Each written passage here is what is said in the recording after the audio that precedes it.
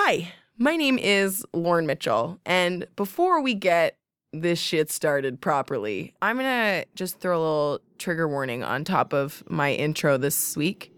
I'm gonna talk a bit about body issues, food issues and body issues as they pertain to the holidays and all of that good stuff. So if that is not your jam, if you don't want to listen to me talk about that stuff, just probably jump 5 or 7 minutes ahead and I'll be done. And we'll be talking to Carrie Brownstein.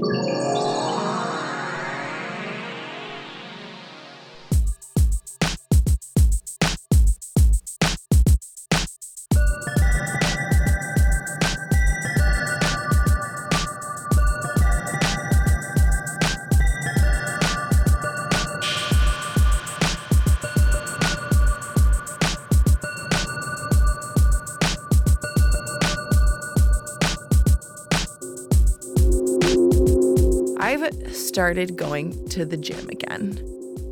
I'm not a very athletic person, if you know me at all. I was a kid who was like, yeah, I'll just skip track and field. I'll be over here reading a book if that's okay with everyone. I've been too skinny. I don't know if there's any such thing as too skinny. I'm trying really not to place value judgments on me or on you or on anyone. But I've really been every size my body could possibly be. But maybe I was like slightly nutty to start this process like right around the holidays, which is my favorite time to eat a lot of cheese and live my best sedentary lifestyle. But I think what's like really fills me with anxiety about working out again is the fact that people are going to be nicer to me when I start to lose weight. I fucking hate that shit. When I was at my thinnest was when people, and I mean men and women, were nicest to me. I always had my best luck with men when I was at a certain size. People always told me that I looked great, that I looked beautiful. I mean, I try to think that there's nothing wrong with where I'm at, whatever I look like. But it always felt to me like when I sort of got down to a certain size and people were telling me I looked great and men wanted to take me out on dates and all of this stuff, it was like there was something initially wrong with me. The implication of that is you look so much better, which is crazy. It stresses me out when people want to live within those confines, and it super stresses me out when those kind of binary judgments are placed on my body. My body is mine. I don't think that it's better or it's worse, and I don't think that's really a judgment that other people should be allowed to make.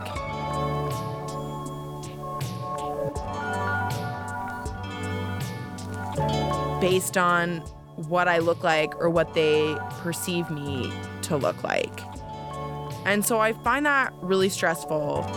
And I think it's why I've been like not telling people that I've been working out again or trying to sort of like hide it from people because I just don't want to talk about it.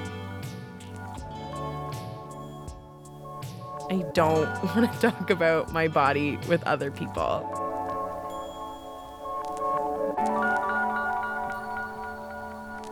It just feels really invasive. And like, I know for a fact that people think it's like complimentary, but I don't know. Just like, tell me my eyebrows look nice. I just want everyone to be able to feel comfortable with their own selves and with their own bodies. If I was gonna do this in a New Year's resolution-y type way, that would be what I wanted.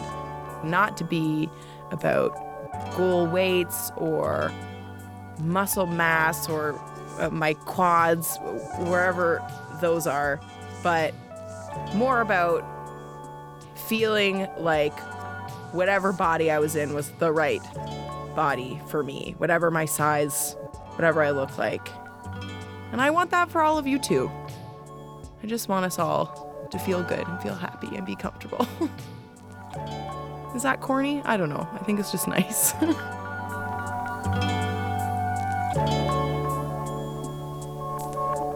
you have any ideas on how to help me alleviate my anxiety over this? Are there ways in which you cope with these kinds of like weird judgments, especially in an additionally stressful time like the holidays? Honestly, like, I'd love to know. Please tweet at me. Please help me. Please help me. You can at me at Internet Lauren. You can at me at Cavern of Secrets. I'll respond to you on either one, I promise. And I look forward to all of your advice. I need all the help I can get. I always need advice. I mean, if you generally have advice that's not too like patronizing, I'll take that too. But generally, I'd like to know how you deal with the anxiety around this kind of thing. It would help me a lot.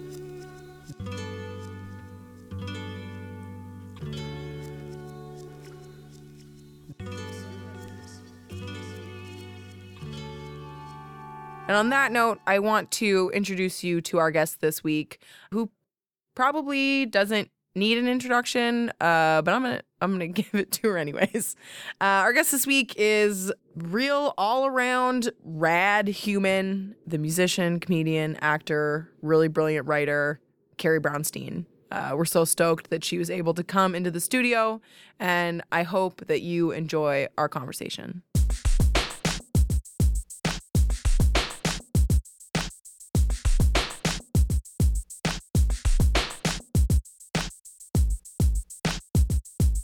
You picked up a Margaret Atwood book from the stacks here. They let you take one. It's required when you come to Canada. Yeah, actually, it's true. We make you take a Drake CD on the way out as well. Oh, I have all the Drake CDs already. Not CDs, actually, but I have them digitally. Yeah. I read an interview with you in Noisy recently where you were talking about loving rap music, and I was like, great. I just want to talk to you about rap music. Great. We can talk about Drake's good album this year. Which one do you think is the good one? Well, you only put out one this year. I'm counting What a Time to Be Alive, the Drake and Future mixtape. Oh, okay. I mean, I think If You're Reading This Is Too Late is a great record. I said on record yesterday that I thought it was my favorite record of the year. I like Kendrick's record better in terms of, I mean, that's my overall, not even separating into any kind of genre. I think the Kendrick Lamar album and the Joanna Newsom album are my favorites of the year. Yeah, mine were Drake and Carly Rae Jepsen. Oh. So just like maybe the slightly poppier versions of those two basically. things. Yeah. And I have to pick them because they're both Canadian, so. Oh, yeah, that's also a requirement. Yeah. Real strict CanCon laws up here. It's like a quota that you're, yeah. Drake is like one of your best exports. Oh, man. Of all time. All time. He's really evened us out on the Bryan Adams front, I think. Yeah. People are going to forget about Bryan Adams. Or not. Hopefully not. No, I've been a long time Drake fan. I used to have a podcast about Drake. Just about him? Yeah, my friend and I just talked about Drake for hours. What's your favorite of his albums? Do you like Take Care of the Best? Yeah, I sure do. Oh my gosh, for reference, there's a tattoo. I'm showing Gary my Drake tattoo, yeah. That's amazing. That's also my favorite Drake album. Yeah. I think I listened to it recently and I was like, oh yeah, this sounds like it was made yesterday. And it's still my favorite appearance of Weeknd on anything. Mm-hmm. Like, I think The Weeknd is fine. He's written some poppy songs this year, but I really love him on that Drake record. Yeah. Yeah, he's great. Yeah. He, right around, sort of slightly before that, he had put out that House of Balloons mixtape, which was... very long, right? And had everyone in Toronto all, like, buzzing, too. So it was sort of a cool... When they started working together, it was real... We get real stoked here in Canada when anyone thinks anything we do is cool, so... It's, like, extremely rare.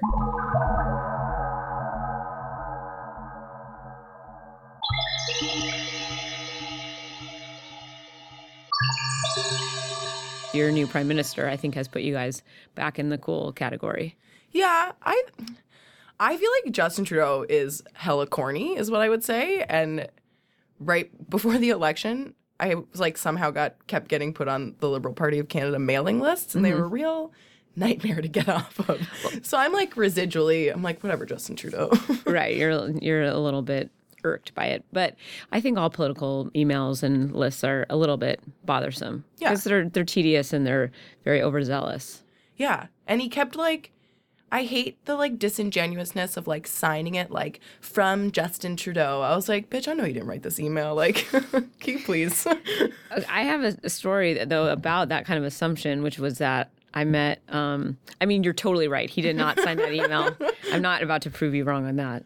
But this is, I guess, a humble brag, but I went onto the Colbert Show, the new one, the Tonight Show, or the Late Show with Stephen Colbert. And the other guest was Hillary Clinton. Oh, wow. And some of her people took a picture of us. And I put it on my Instagram, and I said something to the effect of, well, you know, I bet she's going to regram this, you know, or like, and I was sort of joking. And then she did. And I just thought, never underestimate Hillary Clinton. Wow. Which I think is actually a good lesson in general, because I think people do underestimate her in a handful of ways, and she's very tough, and she's very smart. And I was flattered. I'm a fan of hers.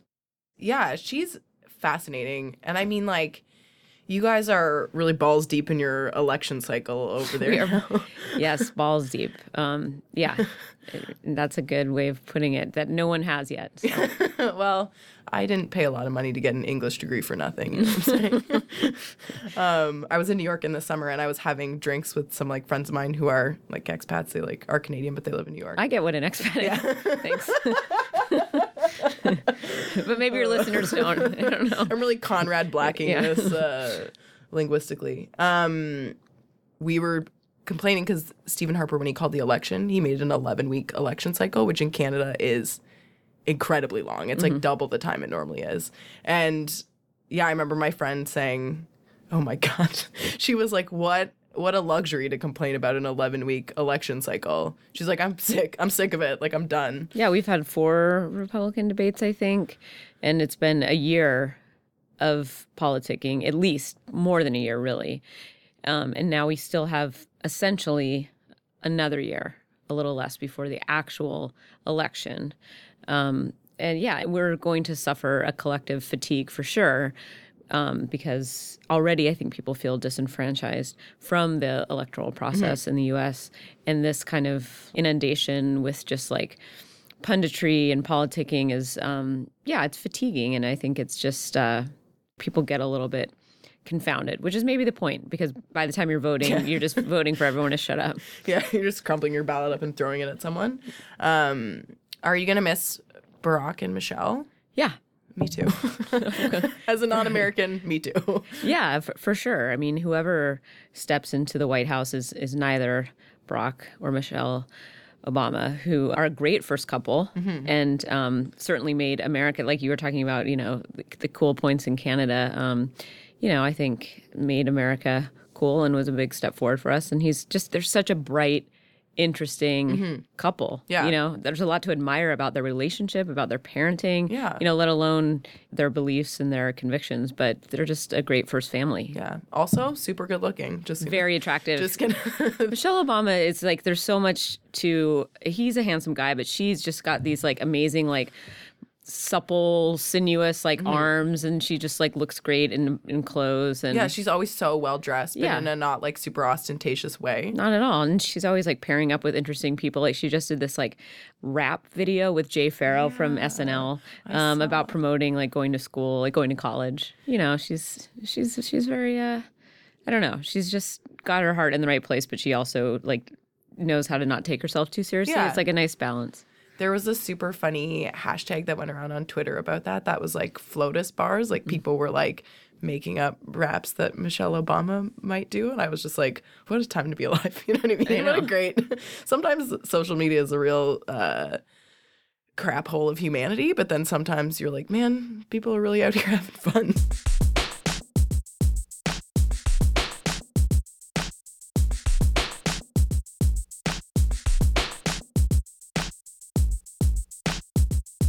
I read your book. It's really beautiful. But now I feel like we have a one-sided best friendship. That's like my one-sided. Like I feel like I know a lot about you. Yeah. So you want me to ask you a bunch of questions in this interview? Listen, I love to talk about myself. That's the only reason you become a comedian is to like get on stage and talk about yourself. We've been like doing press for the book, obviously. Do you find people are like overly familiar with you, or do you just find that like as a like someone who makes art in a public sphere, like people have always been overly familiar with you in these kind of situations? I think, I mean, I write a lot about fandom in the book, and I do think that part of being a fan is to, I think, assume a closeness and an emotional intimacy with someone based on lyrics or based on, their writing or any kind of output. Even if you're looking at someone's sculpture or film, you think like, oh, this person understands me. It's just that recognition that happens when you're a fan, and that sort of, especially when you're really fanatic about somebody, you think like we would definitely be friends. Like I've thought that about a lot of people. I still do. I think everyone, like a good example of that right now is like Jennifer Lawrence. Everyone just thinks like, well, we would be best friends. Yeah. And then when her and Amy Schumer became best friends, it was just like people's heads like exploded because it was like two people that everyone thought like, and this anyway. But I think social media. So I'm saying like before this ability to let people know how sort of the kinship you felt with them, I think that still existed, that sense of similarity and familiarity. But social media, I think, really like fosters that and really like makes that more pronounced, where I do get a sense that people feel a connection. And that's, I think, always been a reason that I've wanted to make things and put things out in the world. The book, I think the main difference is that some people think I might have insight into their lives. That's been more confusing. Some of the Q&As, not necessarily with press, but with at like the book talks and the readings have been like pretty intense, like profound questions about self-help. And it's not even near a self-help book. That's so fascinating. Yeah. But I think there is that thing of, I guess because the book hopefully is insightful and self-aware, that people think like, well, maybe you know something about me that I don't know. Well, I think the way that you write about being a fan is incredibly relatable, and like how you got into music and all of that by being a fan of it and just sort of wanting to participate more than anything. I think that's incredibly relatable, but I don't know if I'd ever read it like sort of spelled out in a way that I was like, oh yeah, I've been exactly there. You know what I mean? My friend asked me recently if I thought that when I was older, if I would be living like the sort of creative life that I live now. And I was like, no. When I was a teenager, I was just like, I'm a fan of stuff. I thought that was my like place in the dichotomy, but I think it's interesting when you grow older and the lines are so blurred. Yeah, and I think they're more blurred now than ever. Like I think about like memes and GIFs and the way that people, we can bring it right back around to Drake, like with Hotline Bling, but just basically the way that people co-opt art and can insert themselves not into just an imagined narrative, but actually into a visual relationship with a piece of work, or into a sonic narrative where they can change lyrics or put a different melody under it. And it's very malleable. And I like that. I feel like fans have never had more tools at their disposal to become part of the work. And I think a lot of people have started that way and actually end up doing their own things, sort of are discovered first by the ways that they've been fans and the ways that they've professed their fandom. That's an exciting time. There's something about the like how accessible it is. And then maybe even beyond that, like how accessible the person seems. Like I'm thinking about the Pope having Twitter. And an album. Yeah. And then like whenever he tweets something, like people are just like, teens tweet like fuck me daddy at him, which is like, I'm like, there's something about that way that you can just like engage with someone so casually who you've never met, who you're like, this is just like a famous person and I want to say this shit to them. Yeah. And like see what happens. Do you know what I mean? I mean, I'm sure people were always writing fanfic, but yeah, but not getting like 50 Shades of Grey published. Yeah. Which, right, that was Twilight. Yeah, it was the Twilight fanfic somehow. I know. I'm not sure. I'm not sure how they can. I have not read either of them. But I will admit that I have not either. But we both know that it was fan fiction. Yeah. Yeah. And the idea of fan fiction, I think, is very relatable because even, and I think you're totally right, I'm sure people were writing like fanzines or even before that, just like in a journaling or diaristic kind of way, like imagining their favorite characters from books or TV, like engaging in whatever a separate fringe love story or adventures or something. Yeah, I definitely like did that when I was a kid and was like writing in my journal about like Jonathan Taylor Thomas or whatever, JTT, you know? yeah. JTT, what a... Yeah. Well, remember those, might have been ahead of your time, but those choose your own adventure books. Yeah. Like, I kind of feel like the internet is just like, now we have all the options. Like, you don't have to make a choice to go to page 33 or go to page 55 for the rest of the story. You can go to all of it. Yeah, you can just read the whole fucking book from page 1 to page 100 or whatever. Yeah, and like it all exists in like this very like multitudinous, multifaceted way, like at your disposal. And you're just like bouncing between all these different like ideas and like things from one band or crossing over to another in your imagination or in your tweet or whatever on your Tumblr page. Yeah. It's very dynamic. I guess I think the logical though follow-up question to this idea that we're talking about is then what constitutes like quality? Like how do you start to measure, what then is an artist or who, or you know what I mean? Yeah. That starts to get, I'm not going to personally worry about that, but I would say if I was, and I guess I do ask questions, but that would be where my next question is. You know? I mean, I think that you're right, but I also think that like, fuck the canon. Do you know what I mean? I don't give, I was saying this to someone recently.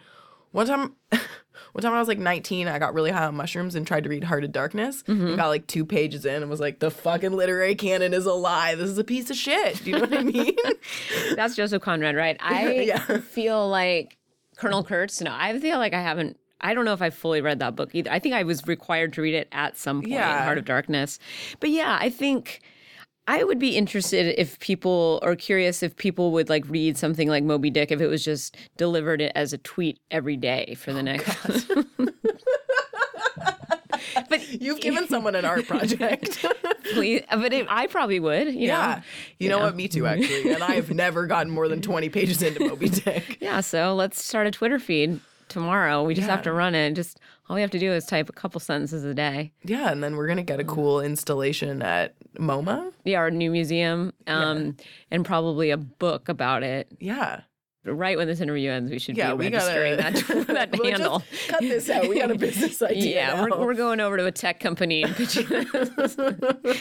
think we both know what we're doing with the next 10 years. Yeah. Think about this. Moby Dick in 140.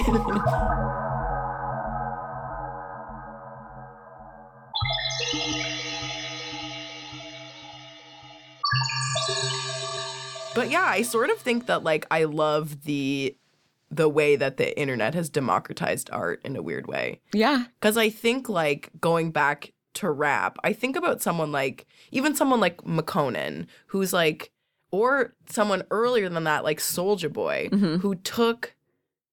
who used the internet to his advantage and became famous maybe before like the art was ready. But like, does that matter? Like, does it matter if your process, if all that changes in public? I don't know. I just think that like the idea of like what makes you an artist, what gets into the canon, all of that stuff is like, I think it needs to be reevaluated anyways. Yeah, or the idea that like the artist is like this like lone genius like toiling away and isn't going to reveal the masterpiece until it's like been deemed ready. Like the fact that like we can see the bones of things and the skeleton, like, whether it's like a mixtape or, like it does demystify things. And I think that it does change that sort of, whether it's the canon or artist with a capital A, like that is all kind of becoming more fragmented, which I think does serve to dismantle like the idea of, these like certain sort of monolithic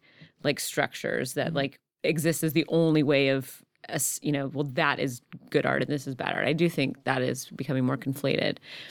But my not issue with it, but something I think about is how the conflation of high and low, which I think the internet does too, because what you're reading and how we view it, it's mediated through the same screen. So like sometimes less so with art, but more so with things like politics and sort of like big issues. When that is coming to me mediated through the same screen as some like cat meme, you know? Like sometimes I'm just like, how is my brain, you know what I mean? Like it's the same blip ultimately. So that is where the way that screens mediate information for us, or the flattening of it, because it's just weird to have everything kind of filtered through the same.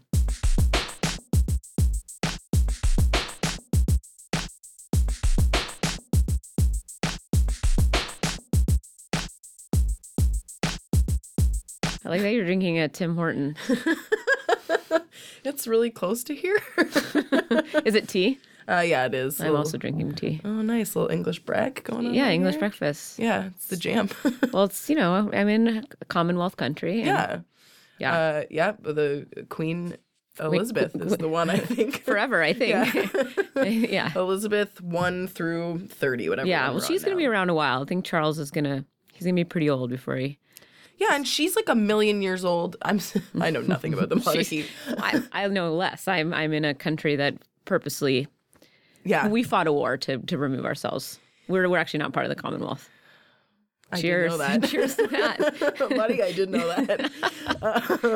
Y'all sided with the French. You had some shit going on with the French. They also didn't like the... anyways. I know a lot about like the monarchy. I love the... those are the Napoleonic Wars. Yeah. Yeah. But I love the parts of the monarchy when they were just like, sort of like up to the Edwardian period, when they were just like wilding out just 100% of the time. I remember watching this special about the place that Downton Abbey is filmed in. And they were like talking to this historian and they were just like, yo, if there have 100 people for dinner, everyone gets a turtle. Everyone gets an almost extinct turtle. Those turtles cost $20 each. Is that more than a scullery maid made in a whole year? Fuck yeah, it is. I was like, what? What was happening here? And we all miss those days. Yeah. I miss the day of just showing up at a friend's house, getting an exotic animal. Yeah. Baby tiger, baby white tiger, and going home as in a gift bag. You know, when's the last time I've been to a wedding where someone's given me a black market animal that I have to Or like a tusk? Yes, an elephant tusk. A rhino tusk, I think are the ones that are really, I think ivory and diamonds are things that we need to just really start eating sea turtles again? Yeah. Oh, yeah. Well, there was that story, people go and look at these sea turtles, like going out into is this in Costa Rica? I don't know where it is. I'm going to totally mess up the geography here. Basically, tourists have taken over this whole area where these turtles are supposed to be like returning and like laying eggs, and they messed it up by watching, which seems like a metaphor for something. Yeah. The observer's paradox. Whoa. Voyeurism, man. Yep. Reality TV. Those turtles didn't even know what they were getting into. I know. They're just like the Kardashians. Yes. Oh, God. They've all had so much plastic surgery. Yes. They barely look like turtles anymore. Oh, my God. Yeah. When Darwin discovered those sea turtles, it took them so long to name them, whatever their Latin name ended up being. I don't know what that is either, because apparently the reason they ate them almost to extinction is because they're so good. In his diaries, he wrote that they taste better than beef, chicken, lamb, marrow, butter. Like, they taste better than butter. Do you know what I mean? Wow. I was like, no wonder we could be spreading turtle on bread and toast. They would like stack them. Apparently they're quite easy to stack, and they also hold a bunch of fresh water in their shells. So they would get stacks of them and try to take them back to England so they could like probably dissect them and study them and put them in some sort of Darwin book. I'm a scientist. Mm-hmm. But they would like get halfway across and they'd be like, we gotta eat this. We need some fresh water and some of this delicious turtle. So, humans are the worst. Yeah, no, that's a good just moral to this conversation. Yeah. Colonialists. Yeah. Imperialists. Even the turtles. Yeah. Even turtles aren't safe. Yeah. Yeah. We really did it. I wonder if that's why that there's that chocolate that's just turtle. Why would they name a chocolate? You know what I'm talking about? Yeah, I know exactly, with the nuts and the caramel. Yeah. And Maybe they were just like, this is also like, now we've run out of turtles to eat, so let's just create something called a turtle that's also delicious. Yeah, man, turtles are good. My dad really hates them. What a weirdo. They live a long time. I can see how somebody, like, you would not, if you had a turtle in your family, you would be like, you would just think like, any of us could end up with this turtle. Like a tortoise, sorry. Yeah. You Well, my know? dad hates the chocolate turtles, not real turtles. Oh, I I'm feel sorry, like I he's didn't- probably pretty ambivalent about turtles. Okay, I just thought your dad was taking a stand on the animal. I grew up in a very anti-turtle household. That's too bad. That's very close. That's very close-minded. Yeah, we weren't even allowed to watch the Ninja Turtles. It was glorifying the turtle community. Yeah, and artists, and artists like Renaissance artists. My dad also hates Donatello and Raphael. Oh man, who doesn't? Well, who's the one Michelangelo that painted the ceiling? Who does he think he is? The Sistine Chapel. I gotta look up. Fuck you, man. I know. I wanted that on the floor. Yeah, art's so much easier if it's just like this. Yeah. Are you really a science tester background? No, oh god, no. Okay. I mean, it seemed like it could go either way. I just know weird facts. I like about that. I appreciate that. Well, Darwin, yeah. I mean, maybe you read his books. You know what? I used to date a very condescending man who was a microbiologist. Isn't that funny? Like people that like are sort of like the worst to you, like you retain the most facts from that person. The basis of our relationship was arguing about which one of us was smarter. Oh, that's a terrible basis for a relationship. I'm really sorry. Would you believe it did not end well? Science people always think that. I'm on his podcast next. So yeah. We'll figure that out. Oh, no.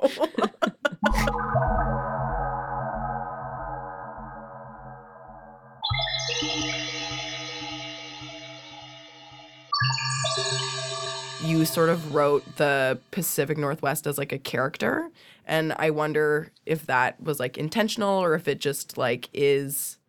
Historically, I liked novels and books where place is a character. Yeah. I love like Willa Cather. I love James Baldwin's Harlem. I talk about this a little bit in my book about traveling to places and really associating them with the way that writers, have brought them to life. Mm-hmm. In addition to that, the TV show that I work on, Portlandia, like the city, the sort of fictional version of the city is a character to which people relate or don't relate or, are in conflict or concert with. And so I think I am very like aware of the way landscape is both internal and external and the way that what surrounds you starts to kind of permeate your psyche. And the Northwest is just an interesting place for me. Like, it's starting, I think, finally to change in the same way that a lot of cities are just sort of growing, I think, in ways, unfortunately, that make them a little bit more homogenous. But up until very recently, it really kind of did feel like the final frontier. It literally is aside from basically Alaska, like the final sort of frontier, a place people do kind of go to disappear, a place where I will still see lots of drifters, and drifters a different category than a homeless person, people that have sort of purposely removed themselves from these infrastructures of society, these sort of norms. And I think that's a wilderness, I think, that really can possess people, or that people yearn for. And I'm interested in the ways that a modicum of that inserts itself into other forms of culture there. The people that aren't like drifters and wild men and women, but the way that it's entered into the music or enters into something like Nike or businesses, you do see a lot of this kind of just forward thinking and sort of outsider thinking that's come from that area. So I'm interested in that, yeah.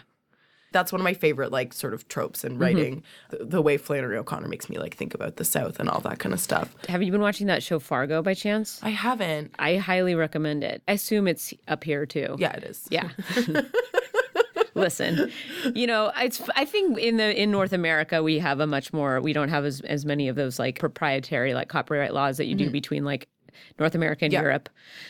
And you're nodding your head in agreement. Yes, we don't. But yes, anyway, Fargo is very much plays his character. Oh, that's great. I think it's interesting to do in a TV or film. And I don't think I've ever been as like moved by it in that medium as I have been, say, when I've read good fiction that does it. Yeah, and I think sometimes when it's moving in that medium, it's because it's directors that are about duration, like someone like Terrence Malick or something that definitely uses place as character, but it requires like this patience. Yeah. I think that some people don't have with film, especially. Whereas books, you get exposition. That's part of it, We're just hitting all the topics. Yeah. Man, I got topics.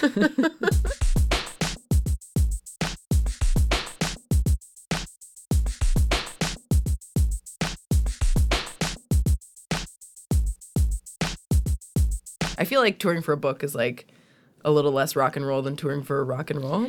Yeah, well, yes. I mean, you stated it plainly, but truthfully, it is less rock and roll. I mean, I can imagine, actually, the way that there's these greeters that pick you up sometimes in like the cities where like your publishing house isn't based, and there are these kind of literary greeters or shadows. Sometimes they call themselves different names, and I can babysitters. I'm so interested in this subculture. And they're all very, very, very nice, but they work with pretty much every author that comes through there. And they're sort of like independent contractors.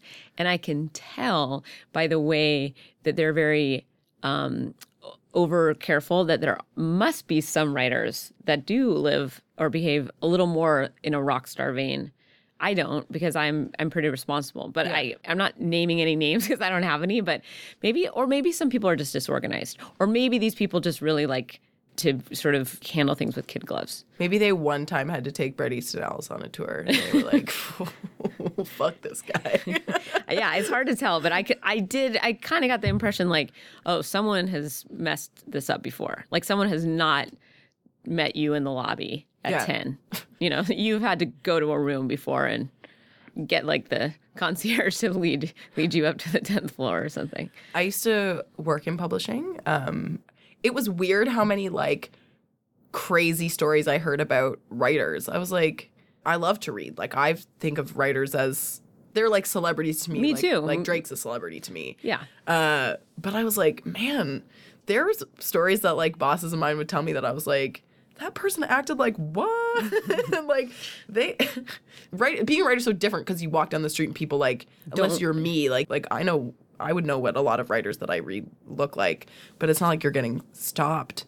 People. Yeah, so maybe a book tour is kind of the opportunity to sort of take advantage of that moment of celebrity and recognition. Yeah. And so they're just kind of like stepping into that role and overplaying it a little bit, kind of stepping on the gas a little hard. Ye old tortured genius. Yeah.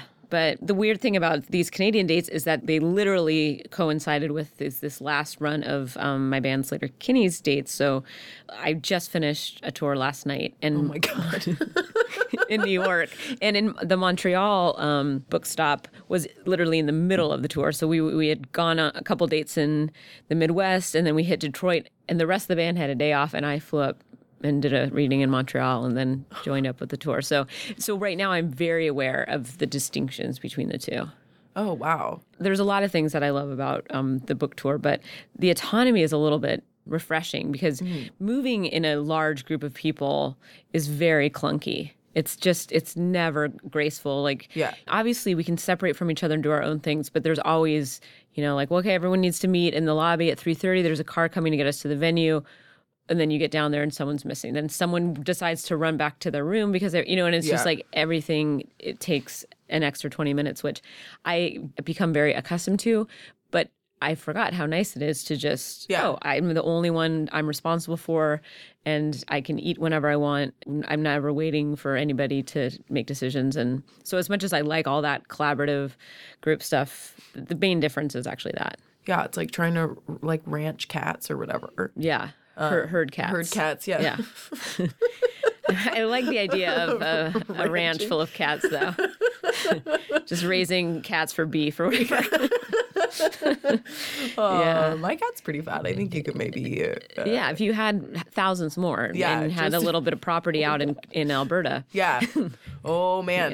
Little cowtown Canada over west yonder and near Calgary, right? Yeah. Really break up the beef industry, get the cat beef industry going. Yeah. I think people, even vegans would be into that. Yeah. Yeah. Especially dog-loving vegans would be like, well, we eat cat now. Well, and cool with it.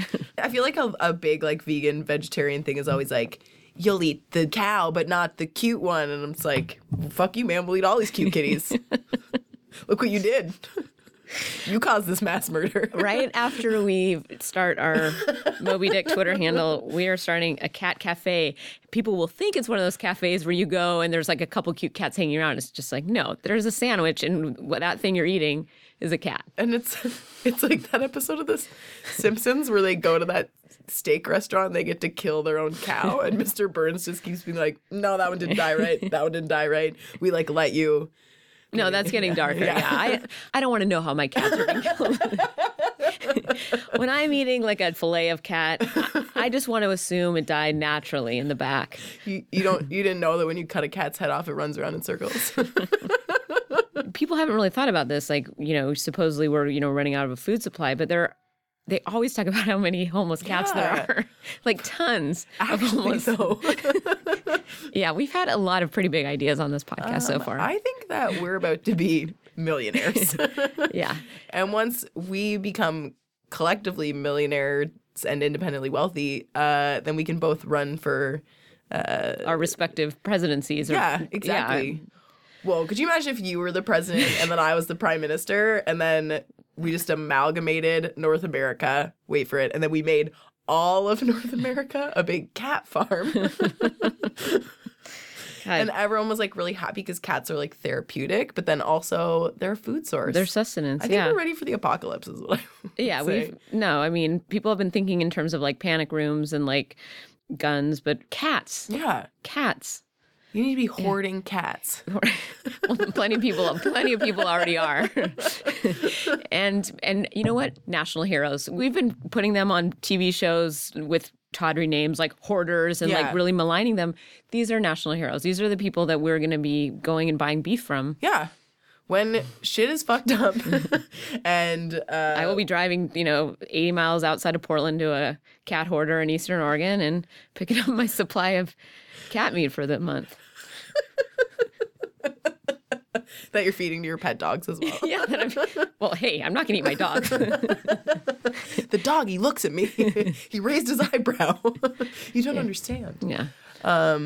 Also, by the way, I think something dog and cat people could agree on is that there's a lot of squirrels too. Yo, I was just going to say, literally yesterday, one of my colleagues was telling me that like a friend of hers from high school keeps posting these pictures on Facebook about like, he's a hunter, but like one of the things that he hunts is squirrels. This happens in the States. I have friends from Arkansas that definitely had squirrel meat as kids. It's not that unusual. This guy also was like making a hat and then a vet. I was like, how many squirrels had to die? I feel like that sounds like an insult, but like actually, how many squirrels do you need to make a fucking squirrel hat? Yeah, that's what I want to know. A couple. But that's also the guy that we need to find for we need to rope that guy into our business plans. To our cabinet, our presidential cabinet.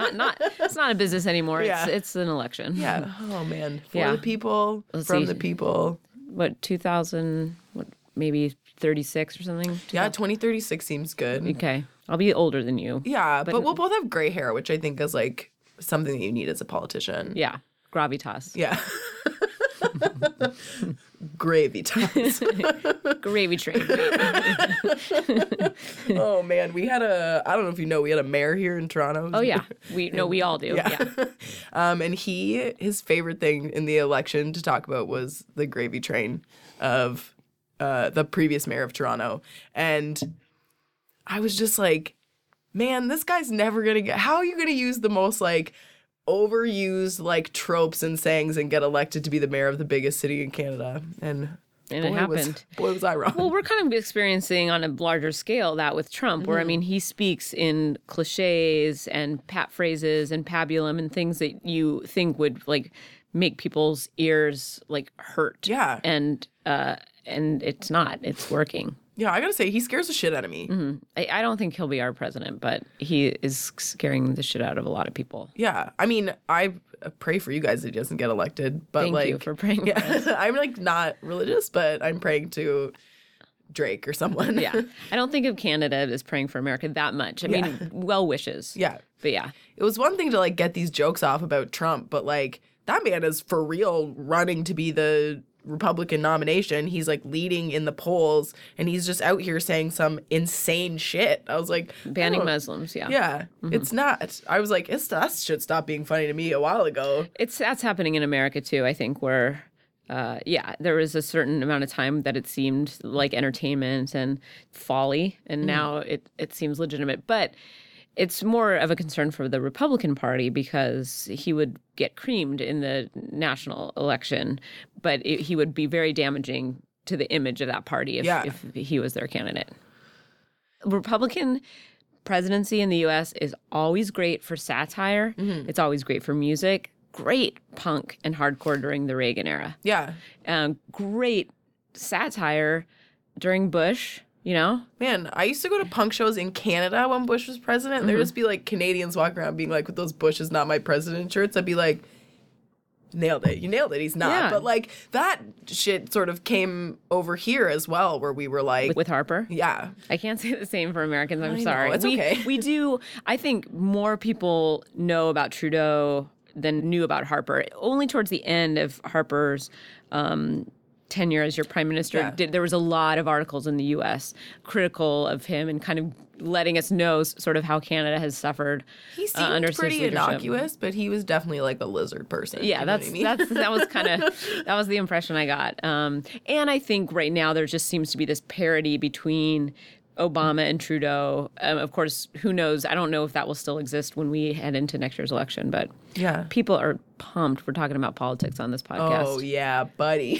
People, there's one thing people love. It's, well, I don't know. I think we made politics interesting. I think we've covered almost everything. Yeah, we've gone from the people actually in power to in the future when we run our cat herding state. Plus turtles, Yeah. Darwin, Renaissance, Edwardian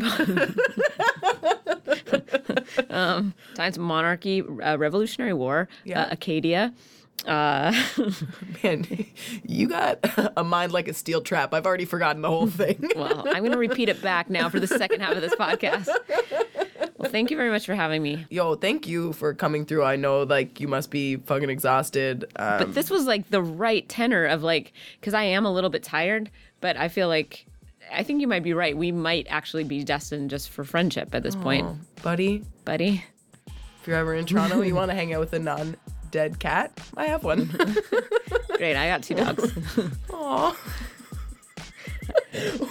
We should have a play date? No, No, let's dumb. not. You've read my book. Yeah, I know. God. I wept.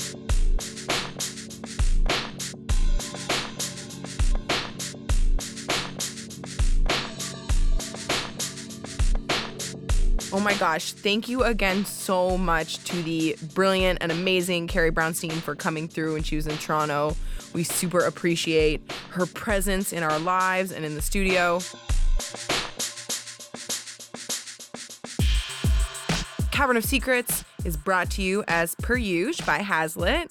It's hosted by me, still me, Lauren Mitchell. Our theme was made by Bianca Giulioni. It's produced by my personal magic man. That's gross. Why did I say that? It's produced by our collective magic man, Anshuman Idamseti. Special thanks to Emma Ingram. You can find us on iTunes, on Stitcher, on SoundCloud. We're pretty much everywhere, online and off. But online, you can find us all of those places. All you got to do is search Cavern of Secrets. You can also find us on our own beautiful, beautiful website, www.cavernofsecrets.com. Not .org, not .edu, not .net, .com. We're professionals, goddammit. Oh, and one other thing. If you like me, even at all, if you like me, if you like Anshuman, if you like what we're doing, rate us on iTunes. We really appreciate it. It'd be a lovely Christmas present. And once again, I am Lauren Mitchell. I am eternally grateful that you would even listen to this podcast. And if you got to the end of this, well, I think you're a humanitarian and you deserve an award.